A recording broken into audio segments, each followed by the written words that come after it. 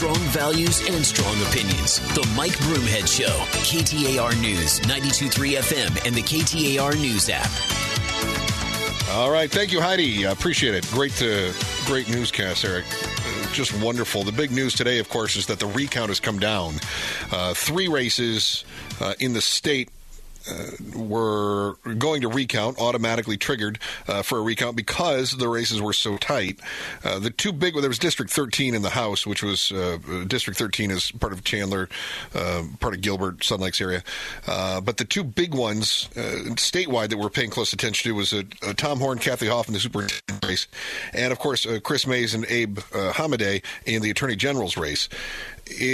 The gap was closed in the case of the Attorney General's race by a little bit, but not enough for Hamadeh to overcome the 511 votes that he needed to in a recount in order to be declared the winner. Joining me right now is our political analyst and host of the Think Tank, 6 o'clock on Saturdays here, is Mike O'Neill. And Mike, glad we could get you connected here, my friend.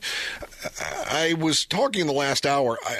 I have a feeling that these politicians may want to rethink their approach when it comes to telling their constituents about the validity of the election process. I can't help but feel like it backfired, especially in this close race. I think that's true. Over the long haul, all it does is undermine public confidence. And the difficulty is that running an election is extremely complex. It involves a whole lot of people, a lot of whom are part-time workers.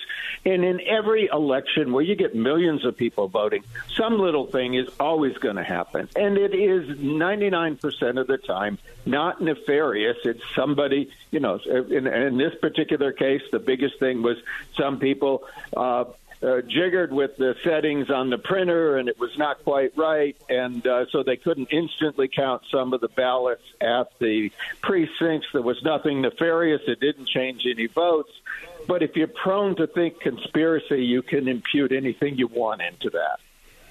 Yeah, that seems to be the case, is that, and we saw this in the Kari Lake trial, that everything that wasn't everything that could have been at all suspicious was cast as being nefarious and extra suspicious. I equated this in the same way to someone who's going through a messy divorce. They tend to nitpick everything that the ex does. Like, well, he was supposed to be there to drop the kids off at 6, but he called me at 5:45 and said he was going to be early. Well, he just doesn't want to spend time with the kids. You know what I mean? It's like this extra nitpicky stuff that just doesn't really amount to a hill of beans. And that's what I noticed. There also has been a lot of things. Barry Markson has been great on this on Twitter. He's been responding to a whole lot of wild speculations of people thrown out. Well, I think this happens. And his response has been the same, but very droll. Do you have any evidence of this? And no one has yet ever responded. But there are folks out there for whom evidence is not required for them to have suspicions. But for any sane person to take it seriously, you need to have some evidence. And that's what happens when these cases finally go to court. The judge says, well, that's all well and good. What's your evidence of that? Or in many cases, very often the question is, are you alleging that somebody did something deliberately? And it's almost always no, Your Honor, because if a lawyer lies to a judge, they can get in trouble for that. Yeah, real trouble. Mike O'Neill is our political analyst and also host of the Think Tank, 6 o'clock on Saturdays here on KTAR. I want to point this out real quick, and that is that Tom Horn's margin of victory over Kathy Hoffman actually grew by 221 votes after the recount was done. So that is one of those situations where the Republican candidate extended the lead, as the Republicans in the statewide races, especially in Arizona, and Mike, you and I talked about this shortly after the election was run. We didn't expect to see some of the Republicans hang on. They had tight leads, but then some of those late ballots were coming in. We expected to see Kari Lake overcome the margin. We expected to see Hamadeh overcome the margin, but it didn't exactly happen. now it feels like, and I could be wrong, maybe this is just my own bias because it's such a close race, and so I'm focusing on that close race, but it feels like this is yet another bad day for Republicans in Arizona, which is why I wanted to preface this question by pointing out that Tom Horne actually extended his lead. Does the Arizona GOP... go ahead, I'm sorry.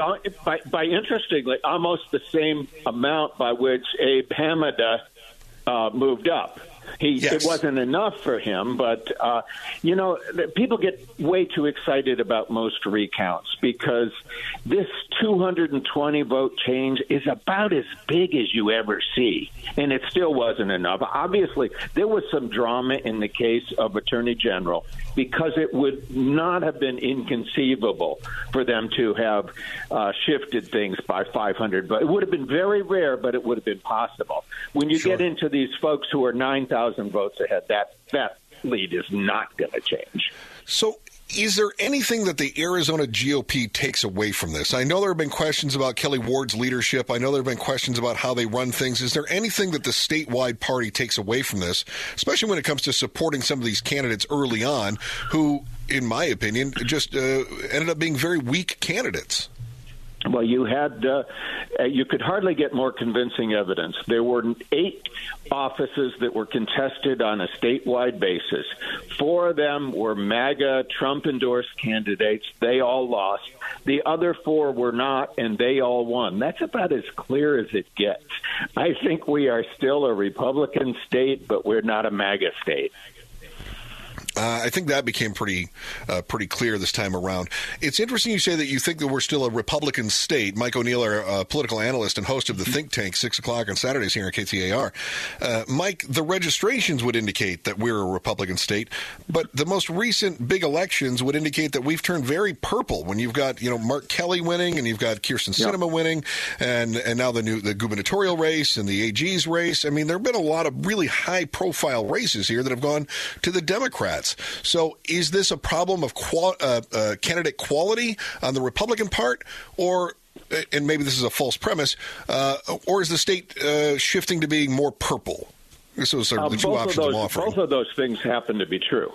We are definitely getting closer and closer, but it is also definitely a question of candidate quality. Mitch McConnell himself, the Republican leader, said that was our problem this time. And essentially, however, we're still at a point where a generic Republican beats a generic Democrat. But a Democrat who's a demonstrably better chance on a statewide level now has a real chance to win. And that's what's been happening. Yeah, and I guess we've seen that play out a couple of times. I still think if we look back at some of these other races, that some of the Republicans that have run have just not been, really solid Republicans. Wendy Rogers was not that cream of the crop candidate. Mark Finchem is not a cream of the crop candidate. Kari Lake, not what I thought. I don't believe Kari Lake was the best candidate to face off in the general election. If you're looking at maintaining party control. I just don't think that the candidates that have the best chance of winning in the general are making it through the primaries. Do voters take note of these things, or is this something where the party leadership itself really needs to evaluate where they are and sort of educate the voters or steer the voters in one direction or another? Well, I think that the voters do notice at the margins. Now, when you have because the statewide margin has become closer for Republicans, it's possible for a Democrat to make a case and win. As I said, I still think a generic Republican beats a generic Democrat. But the real issue for the Republican Party is, party leaders usually view their job as winning elections. I think Kelly Ward has seen herself as the head of a movement rather than really being the head of a party. And witness some of the statements like Kari Lake telling, well, if you're a McCain Republican, you can take a walk. That's stupid. That is political suicide, and you just don't invite potential supporters to leave. That's the recipe for losing. Now, there are exceptions. Now, when you're running in the legislature, we've got 30 districts, and probably 25 of them are so solid that for one party or another that almost anybody can win, even an extremist candidate. But in those 5 other districts and in statewide races, that's not the case. We saw this play out to some degree in other states as well. Georgia comes to mind immediately, where I think that the candidate choice for the Republicans was just not strong. And what is, I think, also an even redder state than Arizona is Georgia. But running Herschel Walker was just not great in the general, or I guess he ran in their primary runoff and then their runoff, rather. So how does the party... And I'm talking about the Republicans in this case because the Democrats don't seem to have the same issue of extremism. How do they take your Trump wing, your MAGA wing, hang on to them, but then also usher the MAGA wing in with some of the more mainstream Republicans? Is there a middle ground, or is that party completely divided? The party certainly is divided right now. If I had an answer for them, I'd run the Republican Party. That is a fabulous question. I just don't have an easy answer for it. I think it's soul searching on part of the Republican Party. They have to say, do we want to be? Are we content to be this MAGA wing that's going to lose most elections, or do we want to moderate a little bit and start winning elections again? That's a soul-searching question about which there is currently not agreement in the Republican Party. Yeah, and that includes both leadership and the voting blocks as well. Yes. Really interesting. Yes. Mike, love talking to you. Always love talking to you. I could sit here and ramble on for an awful long time. Mike O'Neill is our political analyst. He's also the host of The Think Tank, 6 o'clock on Saturdays. Can't wait until this weekend. Mike, thank you so much for your time. Have a wonderful day. Anytime. Take care. All right, great. We will we'll talk. I wanted to talk about this a little earlier, but we'll get to it here. It's one that you heard discussed throughout the morning on our news, and that is there's a parking scam going on. That ticket you got may be bogus. It's next. We'll have your news flash in a moment. Chris Merrill in for Mike Broomhead, KTAR.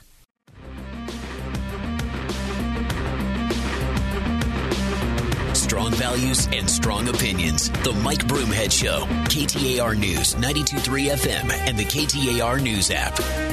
All right, we'll give you an update in just a little bit here, about 7 minutes on the recall election, the final numbers coming in.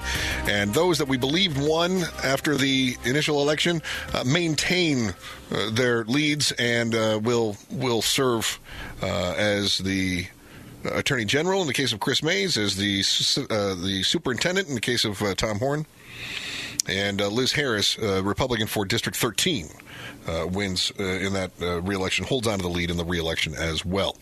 More on that coming up here in just a little bit. I did think this was an interesting story because I've seen this happen in other places.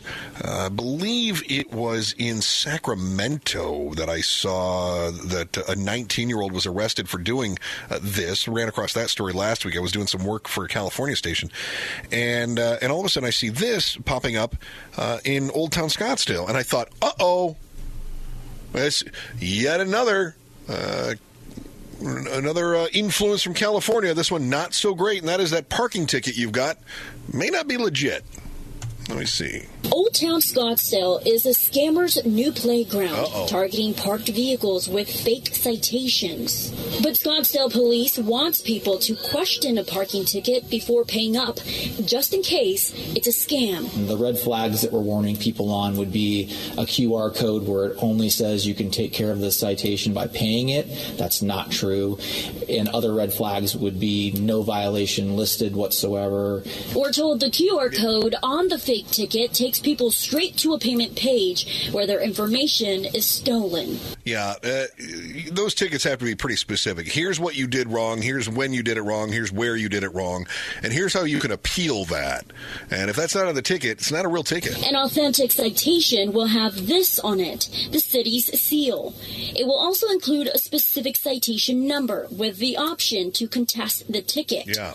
And if you happen to receive a parking citation and something seems off about it, you can have it verified by calling the Scottsdale PD's records unit at 480-312-1990. What was the number again? I missed it. So you can have it verified that way. And if that was a little too fast for you to jot down, don't worry. We do have that posted for you on our As Seen on TV tab on azfamily.com. Okay. Now, you are asked to wait at least 24 hours after receiving a parking citation before making that call. Okay. Reporting live in Scottsdale, Casey Torres for Arizona's Family. Thank you, Casey Torres. Appreciate it. It's a scummy thing for people to do, putting out the fake tickets, because first of all, you think you did something wrong, or you'd think you didn't do anything wrong, and that just irritates you. And then they're not just taking your money, right? You're not just paying. It's not like you're going to pay a $15 fee and they just stole $15 from you. No, now they've got your credit card info. And that's really where the big scam piles up here, and it gets ugly fast. Really fast. Because I got to tell you, if I got a parking ticket and I went to the site and it was like $10 or $15, I'd probably pay it and just say, put this behind me. But the fact that they have my credit card information, not great. So I guess you have to make that uncomfortable call and ask, did I really do something wrong? Yeah, I hate that. But there's enough dirty people out there. You actually have to verify that you're in violation somehow. Good news for many Arizona workers. First of the year means you get a raise. Next, Chris Maryland from Mike Broomhead, KTAR.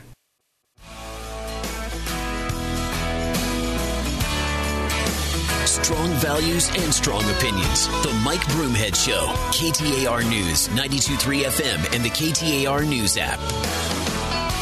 All right, you want more than what Heidi just gave you for your news? We've got a news expansion coming up here on KTAR, so stick around.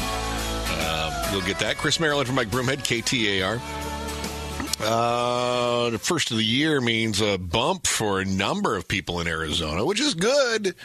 I think it's good. I always get into arguments with people when it comes to minimum wage. There seem to be some very strong feelings about minimum wage from people that don't make minimum wage. Taking a closer look, Arizona's minimum wage will be the sixth highest in the nation in 2023, with 4 states above $15 an hour.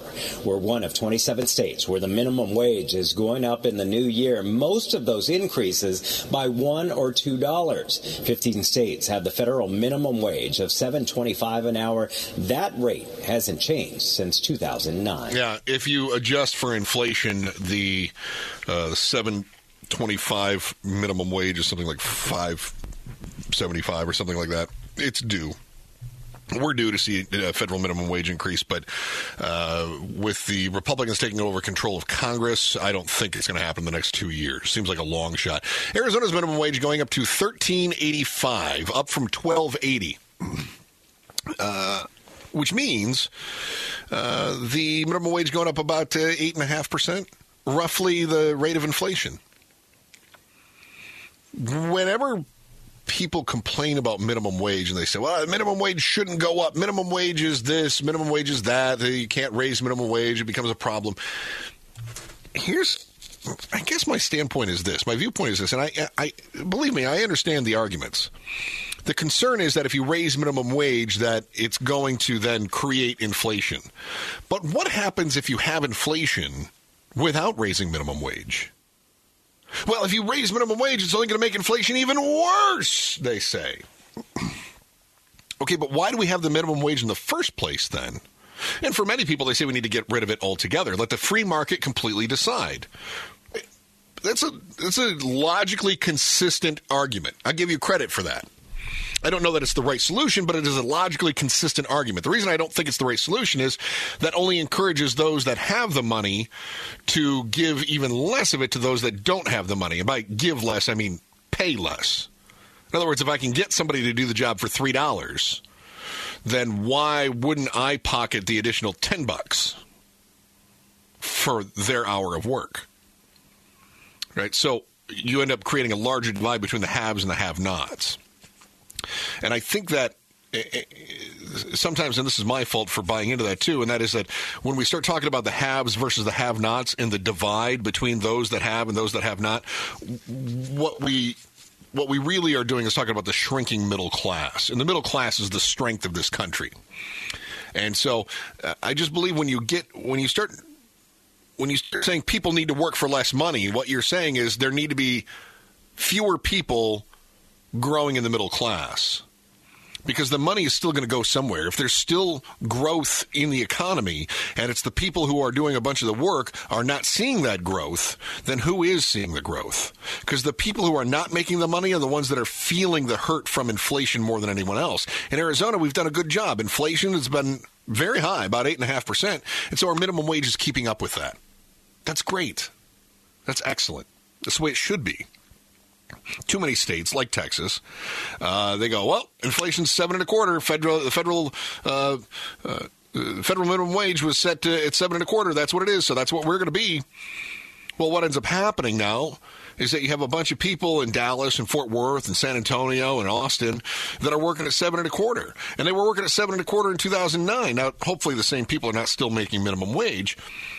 But the people that were making 7.25% in 2009 were making more money than the people making 7.25% in 2023.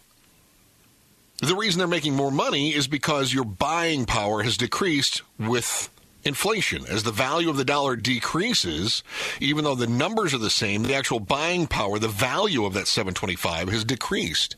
And in Arizona, we're doing a good job of trying to make sure that the buying power remains the same for those, I don't know, some are essential workers, some are trained workers, training wage workers, whatever it might be. But we're trying to keep up with the inflation. Good. I get so tired of some of these other states. California is a great example of how you'll have the politicians will say, well, we got to pay $15 an hour. I was working in San Diego back in 2012 when they were screaming about this $15 an hour. And that was 10 years ago. So when the federal minimum wage is 7.25% and you have people screaming that it should be $15 an hour, well, that was double what the minimum wage was just adjusted to. And it seemed outlandish. It would be like Arizona's minimum wage is going up to $13.85, right? And it'd be like if I came out and said, no, minimum wage needs to be $25. You go, whoa, hang on here. I got a little sticker shock now. If the minimum wage is going up to $13.85, but you're screaming it needs to be $25, whoa, where are you coming up with that number? And that's how it felt when California back in 2012 was pushing for $15 an hour. Well, slowly they started to accomplish that, and in large part because it's so expensive to live there, especially in the Bay Area, and the market was recovering after the recession and then the kind of the dip in 2011. So it started to recover, and they started pushing for some local minimum wages, and that had happened in the Bay Area. Then it trickled down to Los Angeles, and eventually the rest of the state said, okay, we're going to raise minimum wage, and it's going to be incremental. So it'll go up to 13 one year, 14, then 15, right, to finally get to it. But then as soon as it gets to $15 an hour, you already have politicians that are saying it needs to be $20 an hour. It needs to be $25 an hour. So they're starting the next fight that they know may take another 10 years. They're starting it now. Whereas if you just tag your minimum wage and a number of other expenses on your ledger, you just tag that to an index, consumer price index. In the case of minimum wages, consumer price index is a great way that you can kind of tag that along, or whatever that inflation rate is, wherever that is, so that your minimum wage remains the same, and it should. Just like we do with school funding, or at least we're supposed to do with school funding, where we say, here is our school funding rate. And so if inflation goes up 8.5%, we need to fund the schools an additional 8.5%, which only makes sense because our taxes are based on a percentage, right? We don't pay 8 cents. We pay 8 cents a dollar, or whatever, wherever you are. Your sales tax is going to vary based on wherever you are in the valley, but we pay a percentage. It translates out to 8 cents a dollar. But if the thing that I'm buying, if I'm spending $100, I'm going to pay $8 in taxes on it, right? Well, what if the thing I'm buying all of a sudden goes up to being $110, $120? I'm still paying 8%, or again, whatever the local rate is. So taxes are based on a percentage. Doesn't it only make sense that the things that we spend our taxes on should also be based on percentages? Of course it does. But that negates your ability to have political fights. It's far too logical for the politicians to buy onto, let's tag our costs to an index so that as the price of goods goes up, as we start collecting more sales tax, or as property values increase and we're collecting more property tax, whatever it is, then we've got that tax revenue that we can spend on these other things, and we continue to maintain the same expenses as we do revenues. Nope, nobody wants to do that. I'll give Arizona credit. We do it better than just about anywhere else I've ever lived. And look, when you work in my business, you live in a few different places. And Arizona does a pretty good job of that. Now, that is, of course, if they follow through on those commitments and they don't decide that they're just going to stop paying teachers for a while because we hit a recession, right? And then the teachers have to sue for it, and then we have to Red for Ed for a while in order to make sure that people get the money that they're supposed to have based on the laws. Makes perfect sense. 2023 is coming. I know you're hopeful. At the end of every year, people say, oh, I'm so glad to put this year behind me, and I can't wait for next year. It is turning the page in the next chapter always brings hope. Hope springs eternal. I'm going to ruin that for you. Next, Chris Merrill in for Mike Broomhead on KTAR.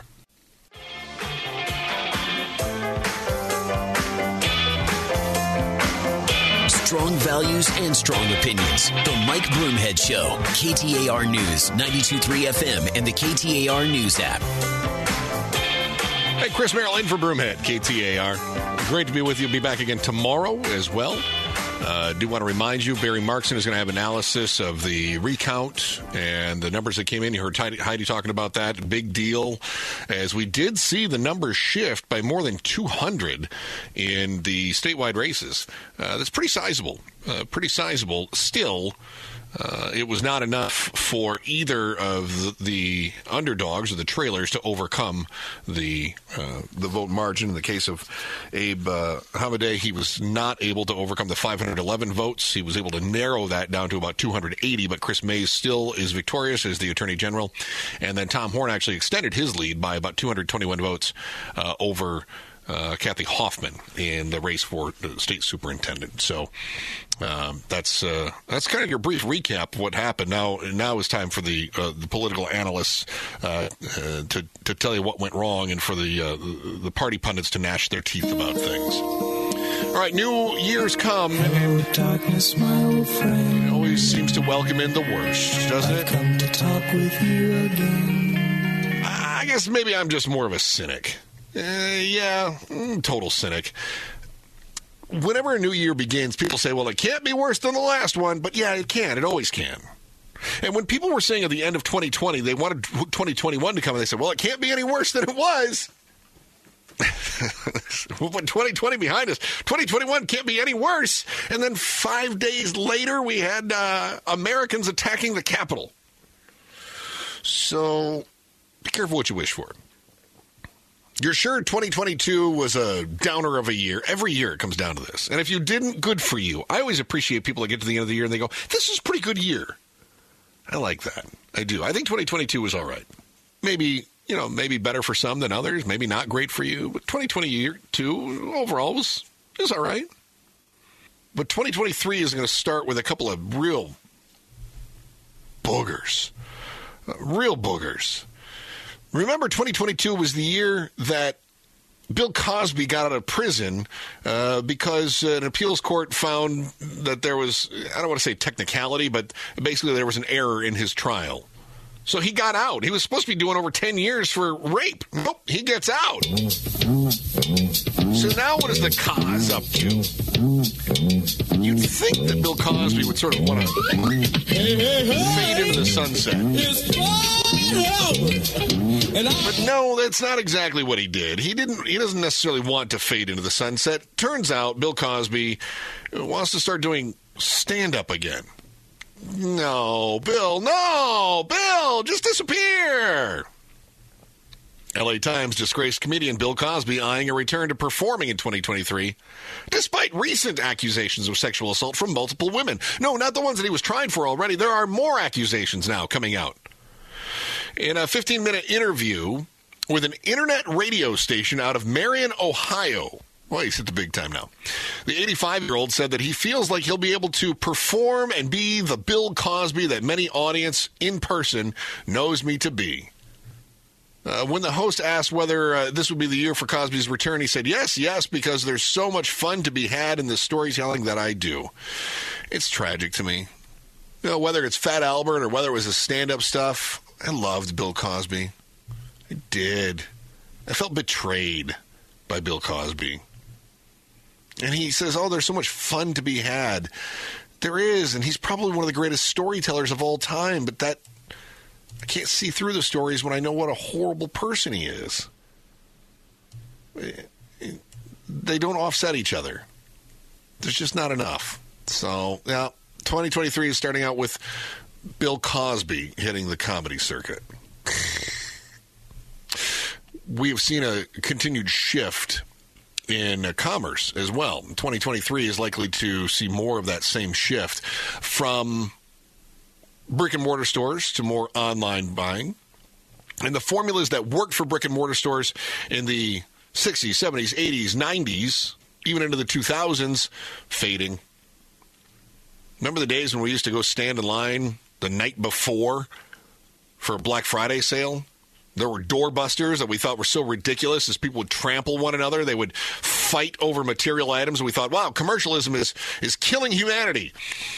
And then we said, well, great. Now we can just do it all online. Nobody has to trample each other. And now we're starting to see those brick and mortar stores closing, and people say, e-commerce is killing jobs. It's ruining humanity. Well, there's no winning. Stores that they say may not make it. Bed Bath & Beyond, they say, may come to a close. They're closing about 150 stores, laying off 20% of their workers. They need to save about $250 million in the next fiscal year. Their sales continue to decline. So will Bed Bath & Beyond still be around 2024? Hard to say. Joann Fabrics, another one that may not be around. Party City, they keep seeing a bunch of falling sales as well. Other places that they say may not stick around after 2023, I was a little surprised to see this one. The third largest pharmacy in the nation is Rite Aid. Seems Walgreens and CVS are spanking Rite Aid's butt. They have debt now that totals about $3 billion, and they also expect to lose $200 million.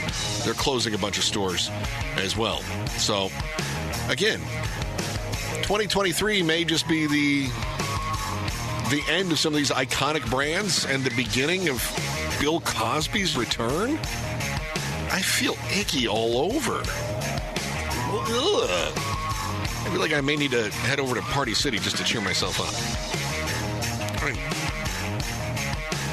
I gotta do it while I can, right? Light them while I got them. Indeed. Thanks for hanging out with me. I will be back again tomorrow to help you wrap up the year. Hopefully something a little more uplifting to start 2023. We'll do that on tomorrow's program. Been a pleasure being in for Mike Broomhead. Great guy. Glad he could have a little bit of vacation time here at the end of the year. And he'll be back next week as well. We've got a news expansion as well as Dave Ramsey in just a sec here. Been a pleasure. Talk to you again tomorrow. Chris Merrill, KTAR.